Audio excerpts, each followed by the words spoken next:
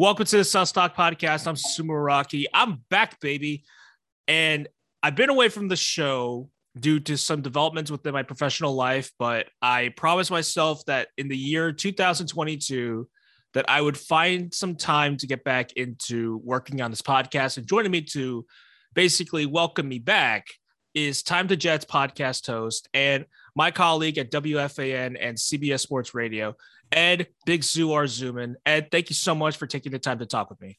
Sus, man, it's good to be on here with you, and it's an honor to be welcoming you back and welcoming the audience back into the Sus Talk podcast, man. It's a pleasure and an honor to be back to be on here, man.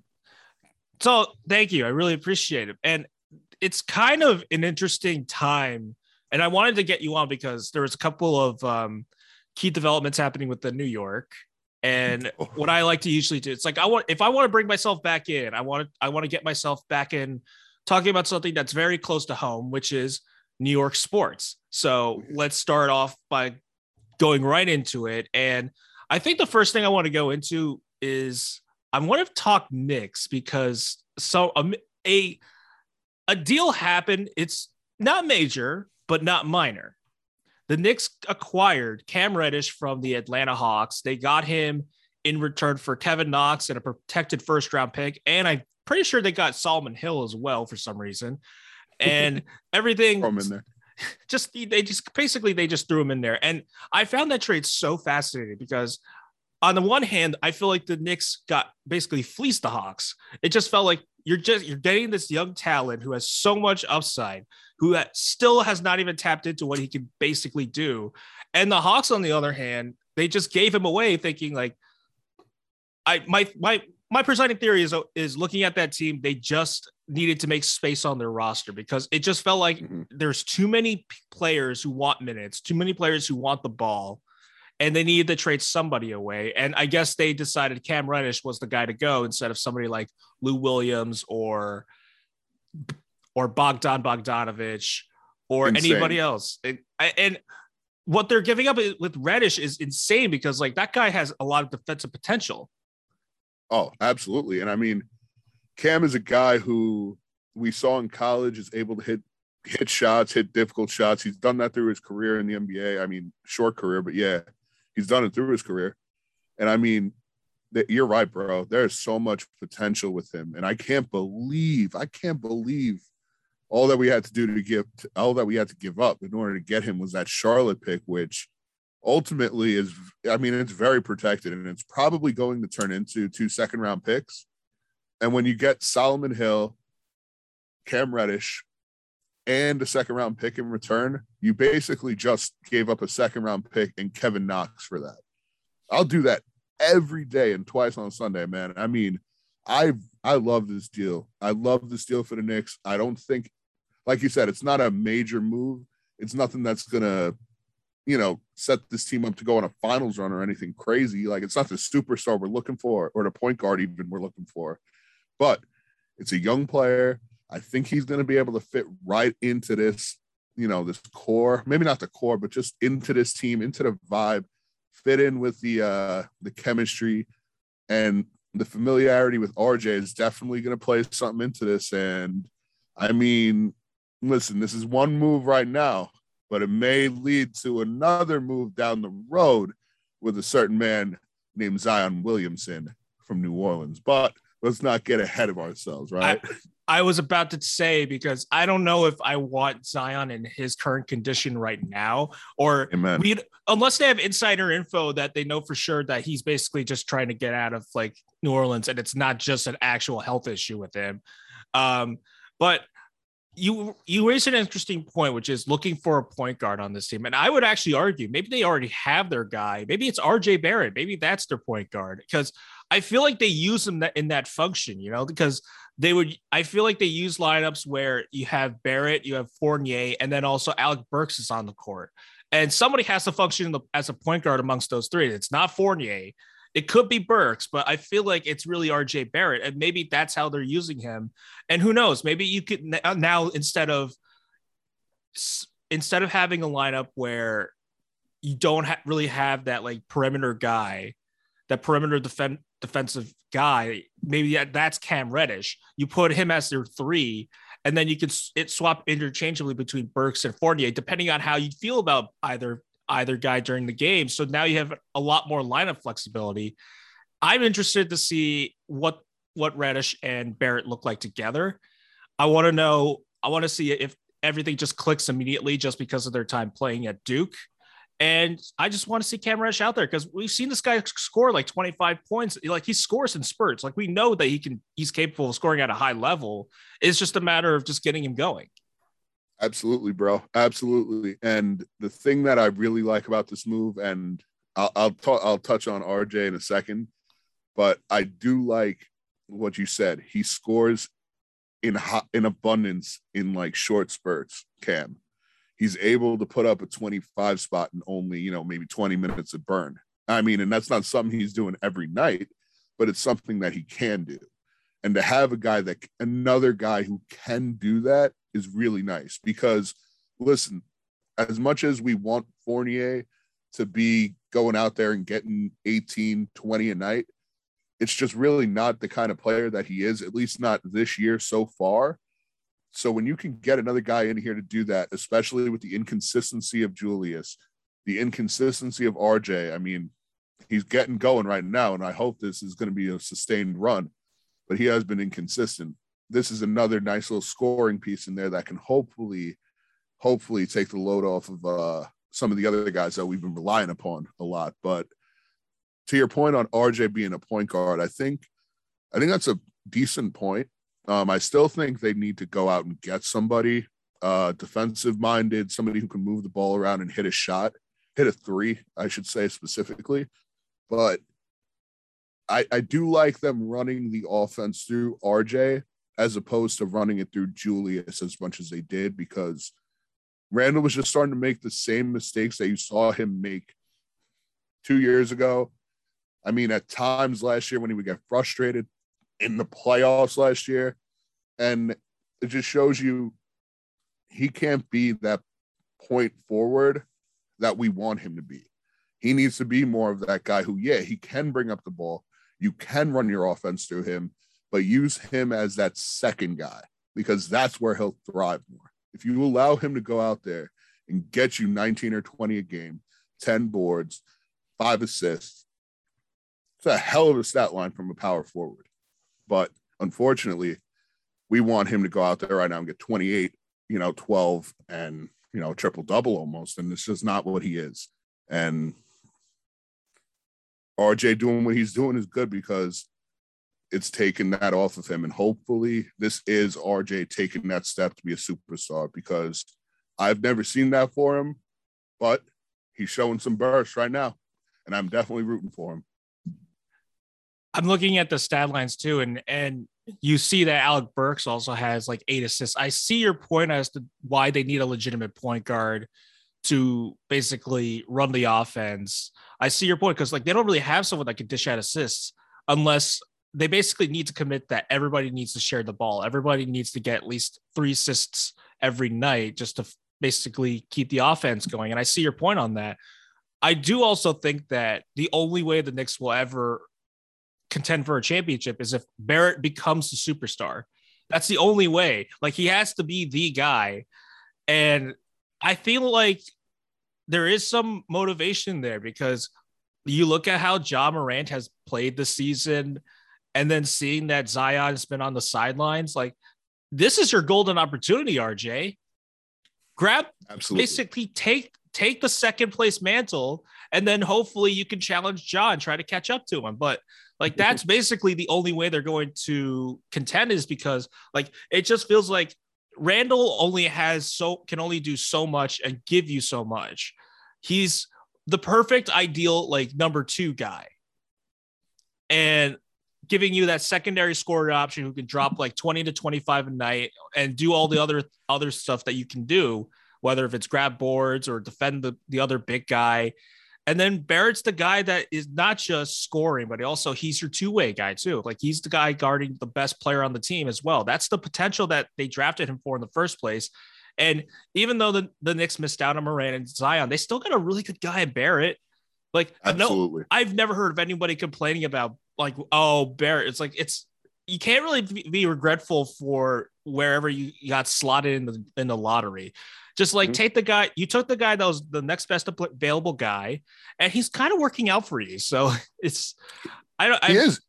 Yeah. He's making really good strides in, on defense throughout the entire year. He has made incredible strides to becoming that dude, that number one defender on the team that you definitely will be putting on, Devin Booker in the future, guys like superstars who can score 30 plus a night and feel confident that RJ is going to make plays happen, is going to stop them, and is going to be reliable. I think that's the ultimate thing with RJ is reliability. And there are times right now, and it's his third year, and he's 22, I think, 21.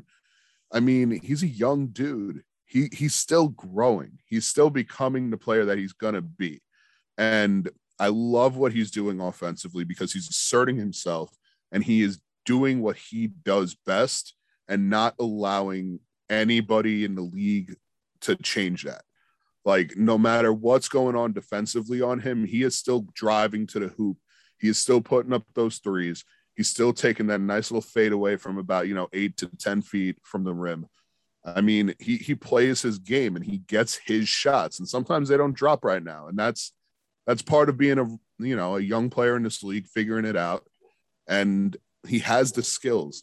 He just needs to continue to take these strides. And I don't want to say anything crazy, but he could be the number one dude on this team. I don't think that's ideal. I don't think in a perfect world competing for a championship that RJ Barrett is the number one.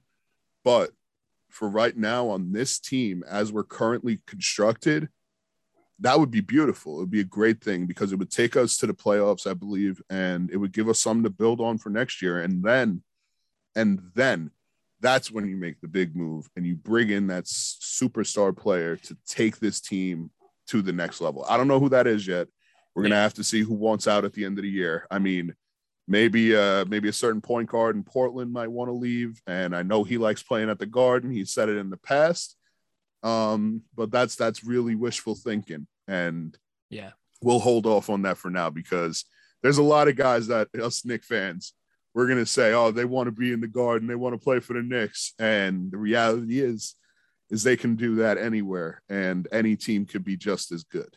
But you have to show them that this is where they need to be, that RJ is the guy they want to play with, that, I mean, whoever it ends up being, whether it is Randall or Obi Toppin, that's the future at the 4 position for this team. I don't know. I think that's a debate to be had, but one of those guys has to be part of your future, and he has to be somebody that is going to bring players here. He's going to make people want to play with him. And I think in a point guard's view, like having a guy like Obi Toppin to play with is much more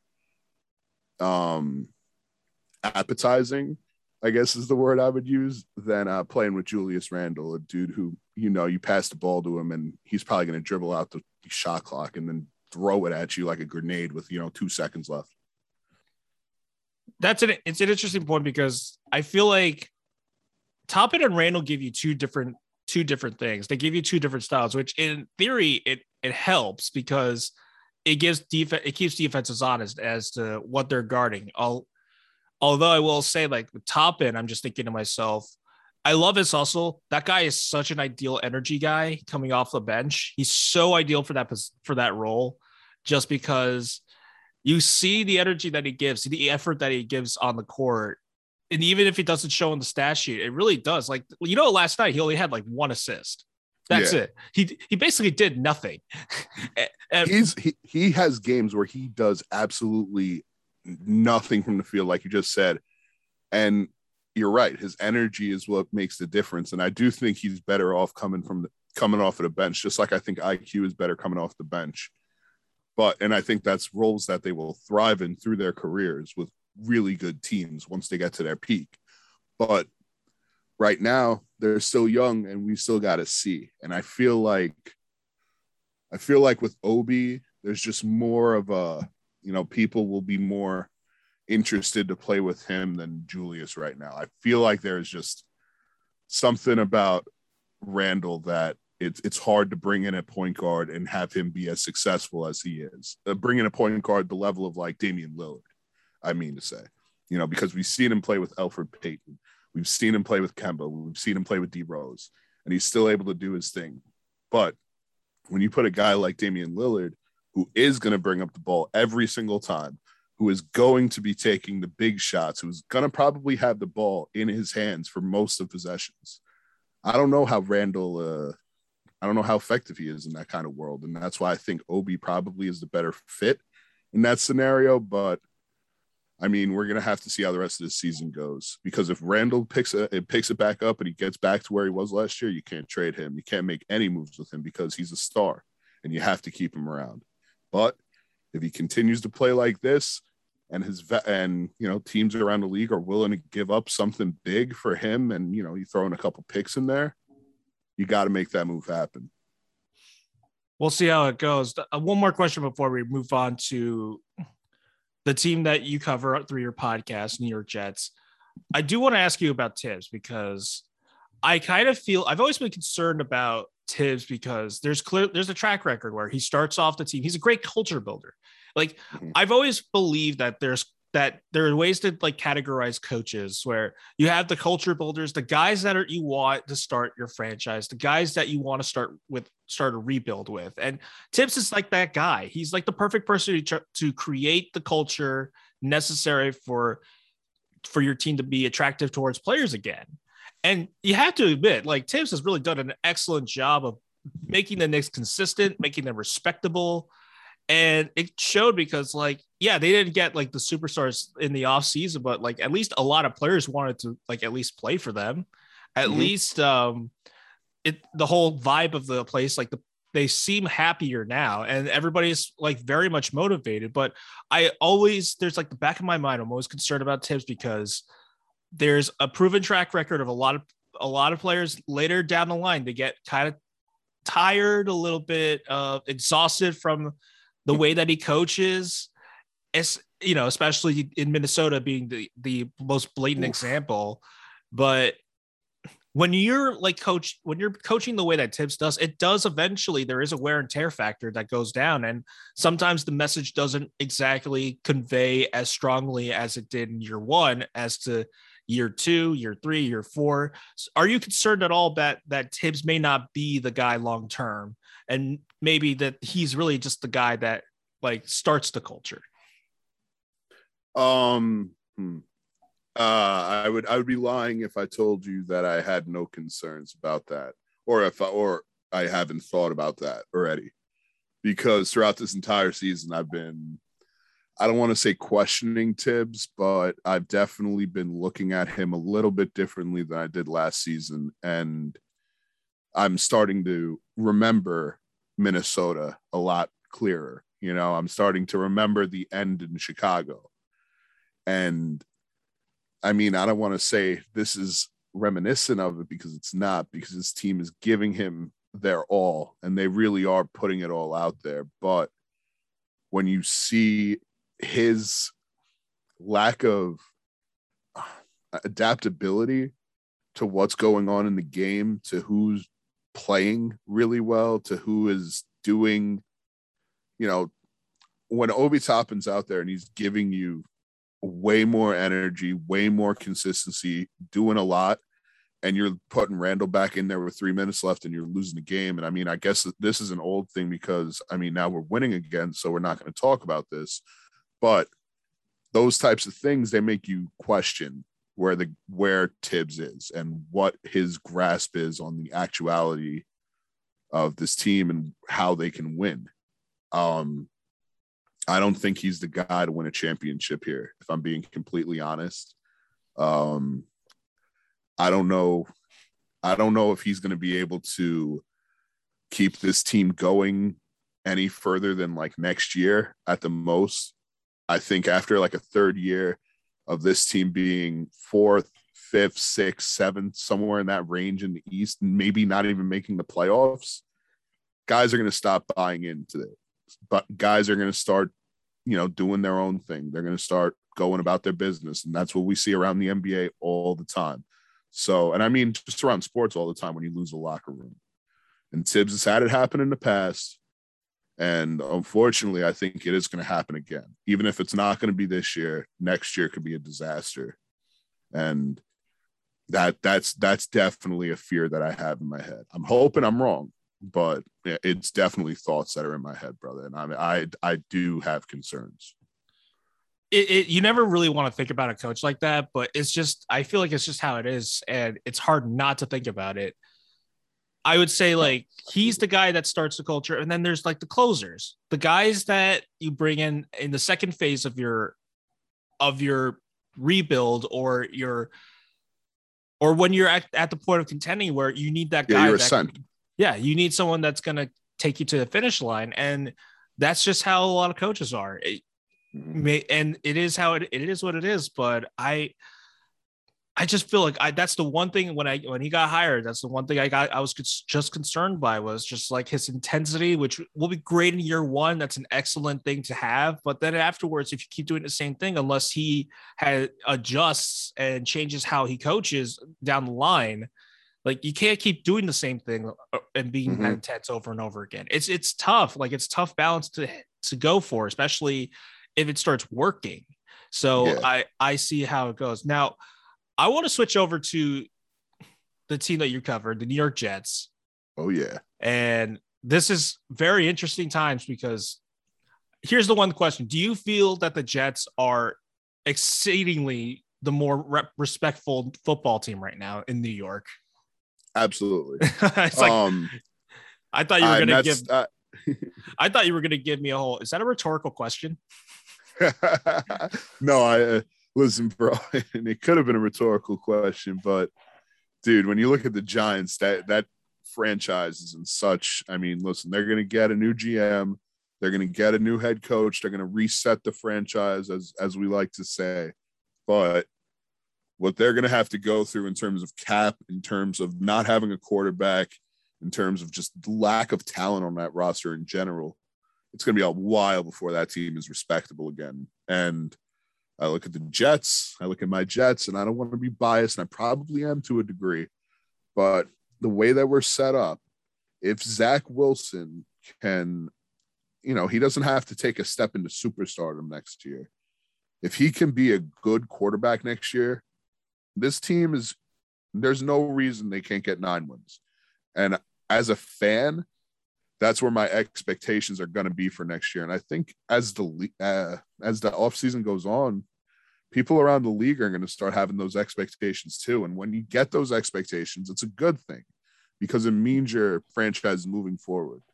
And right now, we're not there yet, but we are putting down the bricks to respectability, to competitiveness, to potentially, hopefully, winning divisions, winning playoff games, and maybe going to a Super Bowl, and hell, maybe even winning one of those things. But that's way down. That's not way down the line. That's down the line. But right now, the Jets are really doing a good job of getting themselves to respectability, and I'm happy, very happy with the way the season ended. Although there was a solid about 5-week stretch in the middle where I was feeling really, really negative about Zach Wilson and his coaching staff, but they proved me wrong. Matt LaFleur got it together. And you mean Mike LaFleur? Mike LaFleur. I honestly, what's the difference? Yeah. Honestly, yeah, it's the same guy, right? But no, Mike LaFleur, man, he got it together when he went into the booth. I think Salah's figuring it out. I think he was trying to be too much of a CEO early on in the year, be a little bit too much of like this is what we do, really calm demeanor on the sideline. I mean, he showed his emotion a lot, but when your team is getting blown out by 50, you can't really show your emotion like that because it kills the entire roster. And when you're giving up a touchdown early and it's 17-3, you shouldn't be showing that emotion because you're going to kill your team. And that's how I think this team fell into a lot of holes that they were in. But then you saw Salah at the end of the year be more of that motivator, be more of that guy that we saw in San Francisco that made everybody around the league think that he was the coaching candidate in the last cycle. And I'm happy that he finally became that guy. I still have questions on his ability to manage games and, call timeouts at the right time and not waste them. But rookie year, rookie offensive coordinator, rookie QB, you got to give a little bit of a break. And I've seen nothing from Saleh that would tell me he's not the guy so far. So in summary of that, though, the Jets are in a good place and absolutely are in way better of a place than those whatever blue giants over there. the Blue Giants. It just feels like, they had their turn as like the embarrassment of New York for a good stretch of the week of the season. And then the Giants just kind of said, we're just going to take the back pages from you for like the whole month. We're just going to do that. And we're just going to laminate ourselves onto the back end of the New York Post and the Daily News. That'll be our spot. You can have your little tiny corner in over there too, saying whatever. Oh, Zach Wilson threw an interception, whatever. Oh, we Joe Judge is basically trying to pick fights with the Washington football team. Yeah, that's how it's gonna go. But thank God I didn't have to watch Joe Judge be the head coach of my team. Oh my God, I had Adam Gase. I could not do Joe Judge after that. Wow, that guy's career just like plummeted in like a month. How did that happen? If he kept his mouth shut, he could have kept his job. Absolutely. I mean, it's just a disgrace, bro. I mean, he's a disgrace. I always call him a disgrace. Like, okay, here's the question: Is he better or worse than Matt Patricia? Ooh, that's a good one. We could keep doing. We could make a whole game out of this. Like, is he? Are you better or worse than this ex Bill Belichick coach? I won't. You know what? He's not the worst of them, that's for sure. But he's definitely in the bottom, probably 3. What is it with all these like Belichick disciples? They all think that I'm just gonna bring the Patriot way with me. It's like, no, that's not how that works.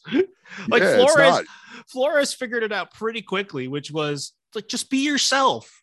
Every coach, like, this is advice to every single head coach: be yourself. You are not the head coach that you were coaching, that you were helping out as a coordinator. That's not who you are. And this is something that I think Saleh figured out at the end of the season, which was just be yourself. Like, absolutely. You said it best. Like, this Saleh was basically trying to be a CEO, which clearly that's not who he is. That's not the kind of guy he is. He has to be the rah-rah guy. He has to be the motivator. That's who he is, and that's how he's always been. And that's why players like went to bat for him to be a head coach whenever they could, even if that guy wasn't even on the 49ers anymore. Like Richard Sherman, I'm pretty sure it was like, hire this guy.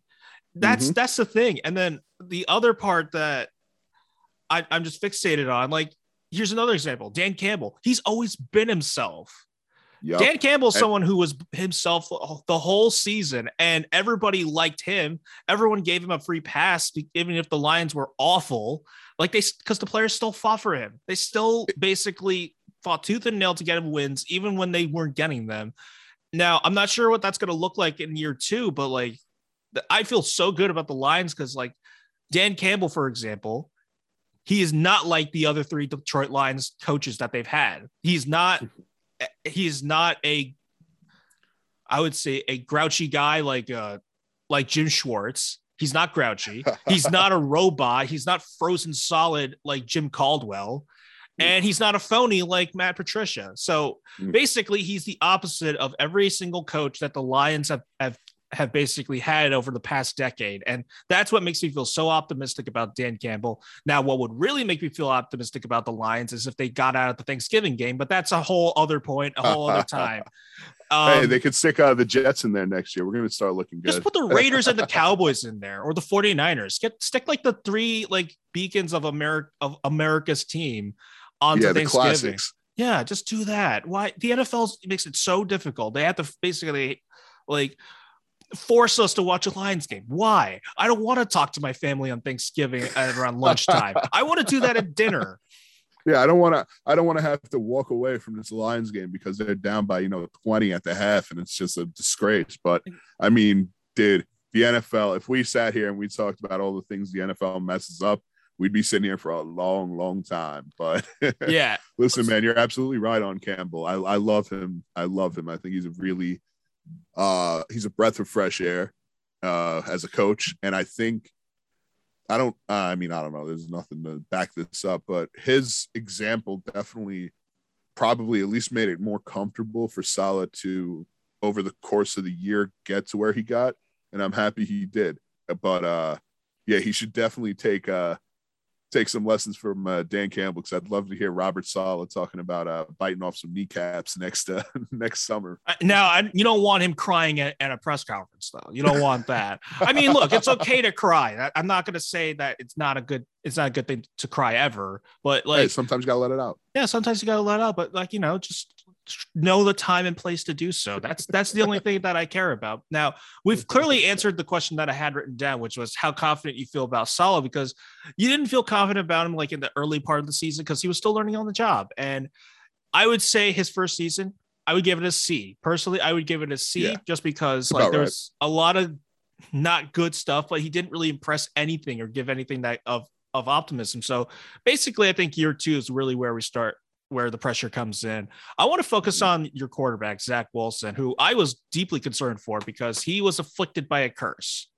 Yeah. And the curse that is being the second overall pick. And if you look at the past decade of second overall picks, a lot of flameouts. And you have guys like Carson Wentz, Mitch Trubisky, Saquon Barkley. I honestly, I'm putting him on there. I don't care how talented he is. Like, he's a flameout. He got drafted by the wrong team. RG3. I mean, RG3 obviously injury. That's unfortunate. That's to him, but still. Yeah. You look at all these guys, and you're absolutely right, man. It's tough. It's scary. I felt so bad for you guys. Like you basically you should have gotten the first overall pick. I mean, even God, we don't even talk about that day anymore. That awful Sean McVay decided to take a game. Oh, that was the greatest. That was the greatest. That was the greatest 20 stretch of like 48 hours of football I've ever seen, because I'll give you a nice flashback. I was back when I was part-timing, like consistently splitting between 2 jobs. I was working at Sirius. I had the Jets Rams game. I had Wischusen's the Jets feed, right? And it was crazy. Like, the Jets were not, like, basically they were coming in. I think that was fresh off the heels of them getting their butts handed to them by the Seahawks. That was, if I remember correctly. And then you're right. They just were moving down the field on this Rams defense that I'm pretty sure was still healthy. I'm pretty sure I still had guys. They were pretty much at 100%. And I couldn't believe it. I was like, how did he not know how to guard Ty Johnson? They couldn't figure out. It's like McVay was like, yo, Adam Gase, I kind of want to help you out here one last time before you get canned. Maybe make you look good. You get a high school job or something. Or being the water boy for a Division III college program. I don't know. So I was so flabbergasted because I couldn't believe that this Rams defense was letting the Jets do this to them.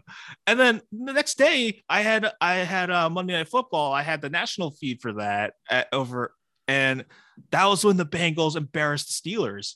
And I was like, This is the greatest 48-hour stretch of sports I've ever been a part of in my life. It was so beautiful. The Steelers just basically getting embarrassed by the Bengals because Juju decided to taunt them again. I'm pretty sure that was another instance where he danced on the logo again.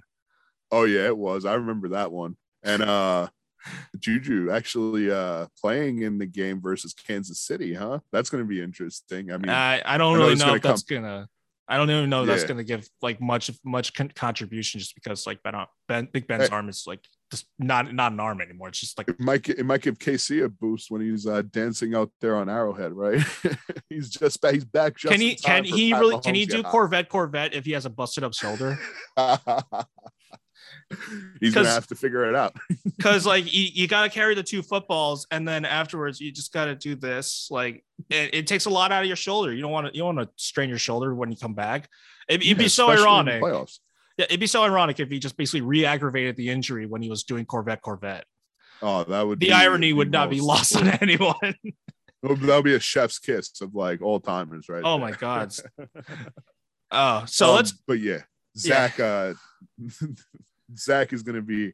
I think he'll be able to break that little number 2 curse, and that is the number 2 pick, of course, curse. And I mean, listen, his ceiling, I see what people love about him. Not many people can run and chuck the ball 50 yards on a dime off of their back foot. You know what I mean? Yeah. Like, not many people can do that. And I see what people like about him. He has the guts to make some crazy throws. He just needs to find that consistency. And if he can, then his ceiling is going to be a top 10 quarterback in this league. If he can't, then he's going to be probably out of this league in a couple of years. But right now, I'm leaning towards the latter because of the way that he progressed at the end of the season. And like I said, man, there was that 5-6 week stretch where we're getting blown out, giving up 500 yards, and the offense, I mean, was looking great with backups running it, and Zach couldn't do anything. But those last 3 games, he looked better. He wasn't turning the ball over as much. He played really well versus the Bucs, I felt, outside of, that mishap at the end of the game. But you know what?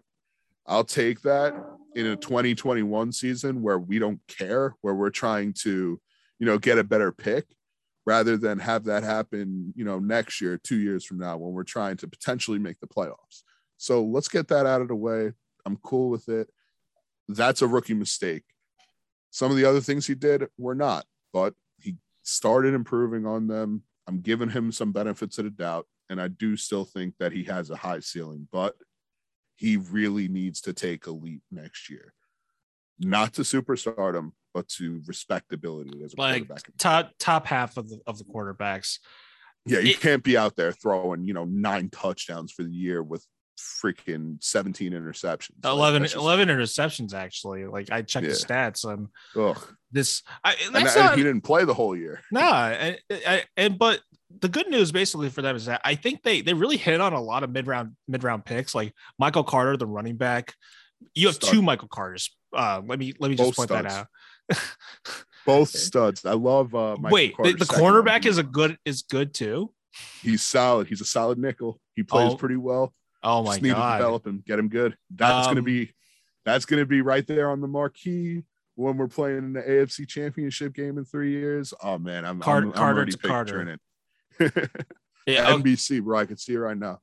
Yeah. So Michael Carter, you hit on the running back. He had a really decent season. Elijah Moore, who I think everyone knew was going to be good. I think everybody had a good feeling about him, and he really delivered. Sucks that he got injured at the end of the season, but there was a stretch run where basically he was like insert Jet quarterback's favorite target. And Braxton Berrios.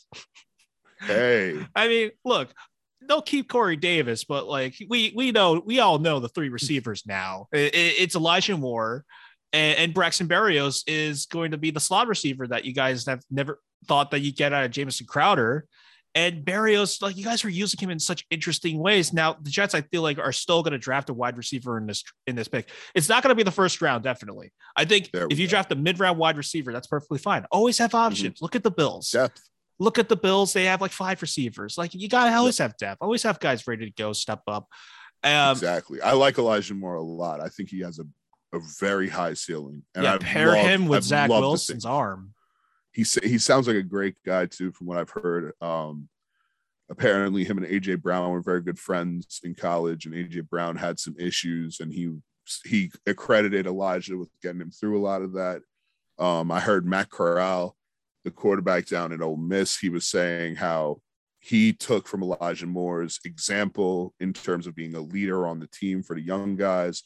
So it was actually really really nice to hear those kinds of things, because I think the reputation that he got for having the incident where he, kicks the leg up and does the peeing on the fire hydrant thing back in college, I think that took over a lot of the headlines. Listen, we've all done very dumb things in college. So, trust me. Yeah. And you can still be an upstanding citizen. That's the whole point of growing up, is that you make mistakes and then you learn from them and then you move on, and you basically bury all those memories down in the deep recesses of your brains. But what I like about this team too is that, like, I feel like they're going to try to see, we need to get more weapons. Like, how about just they should just do what the Panthers did, was draft mostly on the defense, because they need pieces there. I also feel like I would love to see if I like the combo of like Carter and Ty Johnson together. I don't know if they need another running back, but like Ty Johnson, like he's a pretty decent third down guy. Like Yeah, he's I not like Ty Johnson. he's not terrible.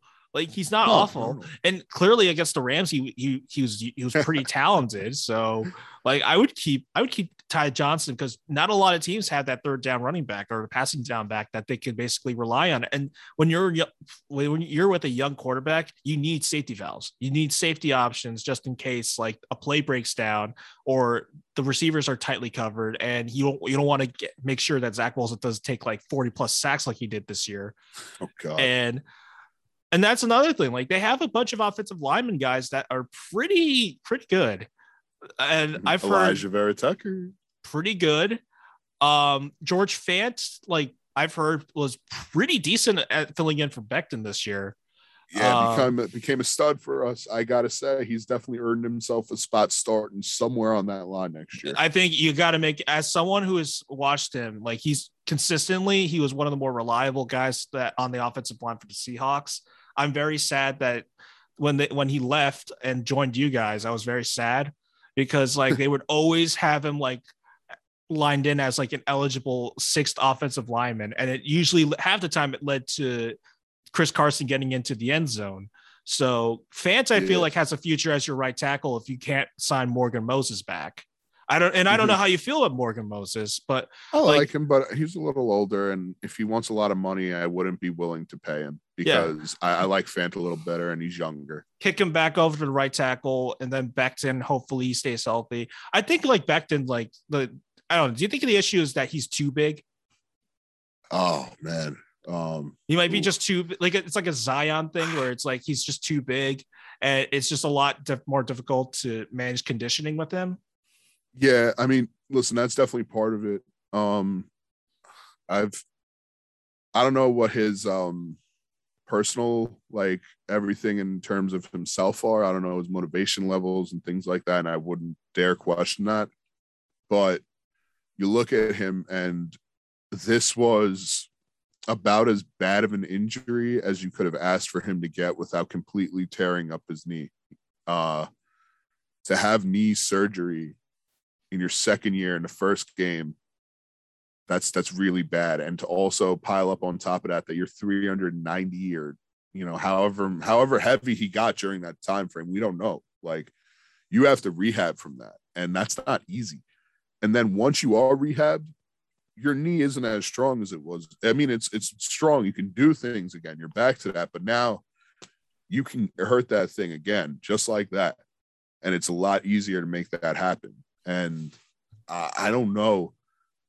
I don't know what this means for him in the future. I really hope that he takes something from this year and he looks at himself in the mirror and he says, hey, listen, I like eating. I love cooking. I love doing all this stuff. I like playing video games with my spare time, all that kind of things. But I need to commit. I need to get my ass down to a much more respectable playing weight. I need to be able to run around more. I need to be able to get this knee right and not put so much weight, so much pressure on it that I'm going to tear it again, or I'm going to have consistent injuries throughout my leg because eventually it will get to that point. And I don't want it to, but that's just the reality of the situation when you have a guy like him. And again, it's all about motivation. If he's motivated, if he wants to do this, if he wants to be a superstar, he can do it. He just needs to have the commitment. And that's the scary question right now. Maybe you start him at right tackle just for like a year, just so he could get his knee back right. Because basically, I feel you just like, is it like being the left tackle, the blind side like blocker? Like it puts a lot of stress on a lot more stress than it does like if you're throwing it from the QB's like throwing side. Like exactly. I have no idea because I'm not an offensive lineman. I don't coach it either. So I'm just it's just a thought. You're absolutely right. It's just you're a absolutely thought right that, on that, bro. Yeah. No, like when you're playing on the right side, you're getting pass rushers that, I mean, now it's a little different because of really good teams with good defenses are able to rotate and their D lines are just great in general. But most of the time, you're not getting the elite pass rusher of the team when you're lining up on the right side. So that helps you out a lot. when you're Mekhi Becton. The other thing is it gives this team the ability, and I actually really like that idea, and I kind of floated around the right tackle possibility for Mekhi Becton because I love George Fant at left tackle, and it gives you the ability to play him there. And plus, you're not relying on Mekhi Becton to be your left tackle. That's something you can now remove. And yes, he could be a superstar. He could be elite to the max. But he could also do that on the right side. And every time he gets hurt, every time he could potentially get hurt in the future, he's not going to completely debilitate this offensive line like he did this season for half of the year because they had to figure it out. That can't happen. That cannot happen as Zach Wilson continues to age, as this O-line continues to grow, and as this team continues to take those strides to be a competitive team in this league. And that's my concern with Mekhi Becton. And that's why I'd stick him at right tackle next year if he's healthy to go, because, I mean, who knows? I think knows what Mekhi Becton will be. I think he'll be healthy enough to come back at the very least at start the season. I would hope so. And then there's like other spots, like I think filling out center and right guard, if you could find guys there to basically grow with this team, that's another thing. Like I would love to see a AVT and Becton line. You already have like those guys, like they already have kind of a connection. Like I wouldn't break it. I feel like part of the off being an offensive line and why a good offensive lines have continuity, and they have a lot of like, take a look at the Bucks, for example. Look at who their guys, they get Ali Marpet, Kappa, Wirfs, and Donovan Smith. Those guys have been together for a very long time. And you look at the Eagles, you have Jason Kelsey and Lane Johnson, who've been there for years. And like, for example, like just because you're not on the left, you're not on the blind side blocker doesn't mean that you're not the most important guy. Like Lane Johnson and Tristan Wirfs are like the two best offensive linemen. Like they could easily be left tackles. They could easily be blindside guys, but they're stars anyway, because like they're on the right tackle. They're doing their job to the absolute max. And that's all you can ask. And it doesn't matter where you're playing. But in this situation, it's better for the team to have George Fant or somebody reliable health-wise at left tackle. And Mekhi Becton needs to say to himself, guess what? Right tackles are all pros too. Yeah. It's not just the left tackle. Look at some of the other names: Ryan Ramczyk, Rob Havenstein, and Braden Smith. Like those are examples. Like Trent Brown from the Patriots too. That guy's pretty decent at too. It's like Trent Brown, I think, might be better than Isaiah Wynn. We have no idea. But it doesn't matter what side of the line you play on in terms of how great you are. It's more about positioning. It's more about, keeping your quarterbacks blindside and how you run the offense. And I mean, that's another reason why Mekhi needs to get into better shape, because this offense, they need him to be able to roll out, and they need him to be able to make those blocks when they have him pulling. And that was something that we saw as an issue early on, even though it was just preseason. And we didn't see him very much in preseason, but even though it was just the Carolina game, pretty much, you did see issues there with him, and mobility is a problem. So that's where the weight is going to come into, a bigger issue if he is able to stay healthy on the field. But like you said, man, there are great right tackles in this league, some better than left tackles. And you just have to put in the work. Mekhi Becton has to put in the work. Yeah. I'll note one more right tackle, just Mike McGlinchey, whatever the guy. McGlinchey from the Niners. Yeah, that guy too. That's another guy. He was drafted basically thinking, oh, he's going to be taking over left tackle. Nope. They decided to get Trent Williams, and they stayed him at right tackle. So it doesn't really matter. Let's end this whole thing about like, you have to be the only important offensive lineman is the left tackle. That's a bunch of malarkey. Yeah, that's garbage. It is actual. Bro. It's baloney. Let me wrap up with one last question. If you had to pick a position on the defensive side that they need to focus with their fourth overall pick, where would you go? Secondary, linebacker, or pass rusher? Oh man, that's a really good question. Because I personally, I want them to trade down. I think it's the best thing for this team to trade down and get a couple more picks and have that ability to maybe trade and get a veteran on this team in some capacity. But I also think the top of the draft is a bunch of guys who aren't necessarily as good as they, maybe are positioned as to be. Like, unfortunately, there's outside of Hutchinson and Thibodeau, I don't think any pass rushers that high or that great. I don't love Karlaftis or anybody else really for that matter. But Stingley, he's somebody, I guess if I was going to stay at 4, I would probably go with Stingley just because you can't draft a safety at number 4 overall. He is an LSU defensive back, so there is a little trust in that. If it was a little bit of trust in, because look at the past couple LSU guys that have been drafted from defensive backs from LSU. Tyrann Mathieu, Patrick Peterson come to mind. So that gives you a sense Jamal of optimism. Adams. Yeah. Yeah, Jamal's, I would say, is a success, right? Oh boy, I thought we were going to go through this whole conversation without mentioning his name, but yeah. What am I thinking of? There's like other guys, like the Kobe Dean from Georgia. That's another guy. Like if you want to pair him up with CJ Mosley and just take the best, like that's in a scenario. That's if you guys trade down and find somebody, some desperate team that wants a quarterback, like the Broncos. I'll give you another name here as a linebacker. I got Devin Lloyd from Utah. That's a guy that I really like. I don't know where he'll probably end up going, but his athletic skills, his presence on the field this year, and the fact that he's at the Senior Bowl makes me think he's going to end up being the guy that the Jets take in the first round to be a linebacker. Maybe I think 10 they need too. to get a linebacker. Yeah. And number 10, and that's a weird one too. And I want to tell, and I also want to trade down from that pick. Am I crazy? Just keep getting assets and maybe. Well, that one I have a really crazy, and if you'd indulge me, I have a little like a tinfoil hat kind of thing. So if you would indulge me, okay, go on. I got New Orleans sitting there. I think they're at 16, 17, I believe, somewhere in that ballpark. Maybe 15, but they're going to be looking. Yeah, they're going to be looking for a quarterback. They're going to be looking for a quarterback. They might want to get somebody, and if Pickett's sitting there, I wouldn't mind trading back with them. And you know what? I don't need a bunch of picks. If you decide that you want to put Michael Thomas in that trade, I'll take that in a heartbeat. Oh, wow. I don't know if they're okay. I think there's another piece that they would trade away instead of Michael Thomas. I don't think that the Saints have given up on Michael Thomas yet.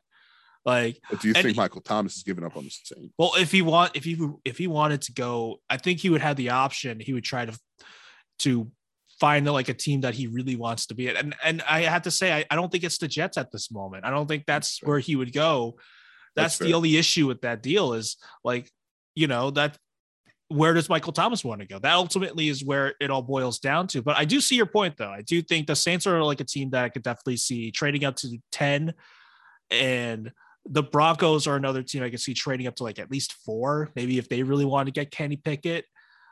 We have there's a lot of options. Like you guys have the option to trade down, and we've seen it last year. There's precedent set where you can trade your pick before draft night, so you can just do that. Up to like 3, like the third overall pick was traded away like at least a few weeks before the draft. The Jets could possibly find somebody. They could definitely get something done, and they can go out and fill out the rest of their roster and get somebody like let's say I'm trying to find where so the Broncos are at number 9 and the Jets are at 4. They're guaranteed to basically miss out on Hutchinson and Thibodeau and Evan Neal for that matter. They're going to miss out on those guys. I wouldn't trust. I don't think like drafting a cornerback, unless you have to be so sure that guy is going to basically be around for 5 to 10 years. You have to be so sure on that. And I don't get that vibe from Stingley at all. Nope. So I would trade down with the Broncos, take somebody like a Nakobe Dean or even a Kyle Hamilton, maybe. I would love to have Kyle Hamilton on this defense. I was kind of alluding to that with the number 4 pick, but it is crazy to take, a Kyle Hamilton there. but I love his size. I love his just ability to just be a ball hawk. You know, maybe he's not picking off a ton of passes, but he's around every single play.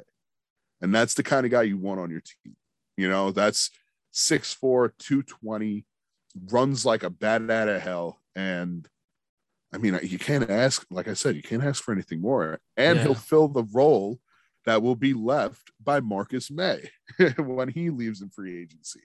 So it actually fits. Him and Aston Davis, who basically led the team in interceptions this year, I think. I'm pretty sure he did, right? Yeah, I think you're right on that, but it wasn't a very big number. And I'm not a huge Aston Davis guy. Oh, he tied for interceptions with Braden Eccles. And you guys only collectively as a team only had 7 interceptions. So you got it. That's a priority. I think if you guys managed to trade down to get Kyle Hamilton, but also probably either draft at number 10, either Nakobe Dean or, as you said, Devin Lloyd, who's like, I don't think it's too much of a reach. It just sounds like a reach because no one really talks about Utah. Mm-hmm. No one really talks about Utah, but then like I would say like you pair those guys together and then you have 2 cornerstones on defense and there you go. All right. This was fun. Ed, this was fun. I really appreciate you doing this. Before you go, let the people know how they can reach out to you and what you've been up to. Oh man, I'm always over at the Fan, so definitely check me out over there. I'm producing, swinging those songs, spinning the tracks, but hit me up on the Twitter machine at Zoobeard77. I love the interaction on there. Let me know how crazy that you guys think I am. Let me know what y'all thoughts are on the Jets as well. But Sus, man, I can't thank you enough. I'm very honored to be the first guest on the renewed Sus Talks. I am very excited to follow you on the journey now, and 2022 is going to be a great year, brother. Thank you so much. I really appreciate it. You could also check out Time the Jets. That's Ed's podcast on the Jets, covering everything about the Jets. And thank you so much, everybody. Really appreciate everyone for listening, and I hope everyone has a wonderful day.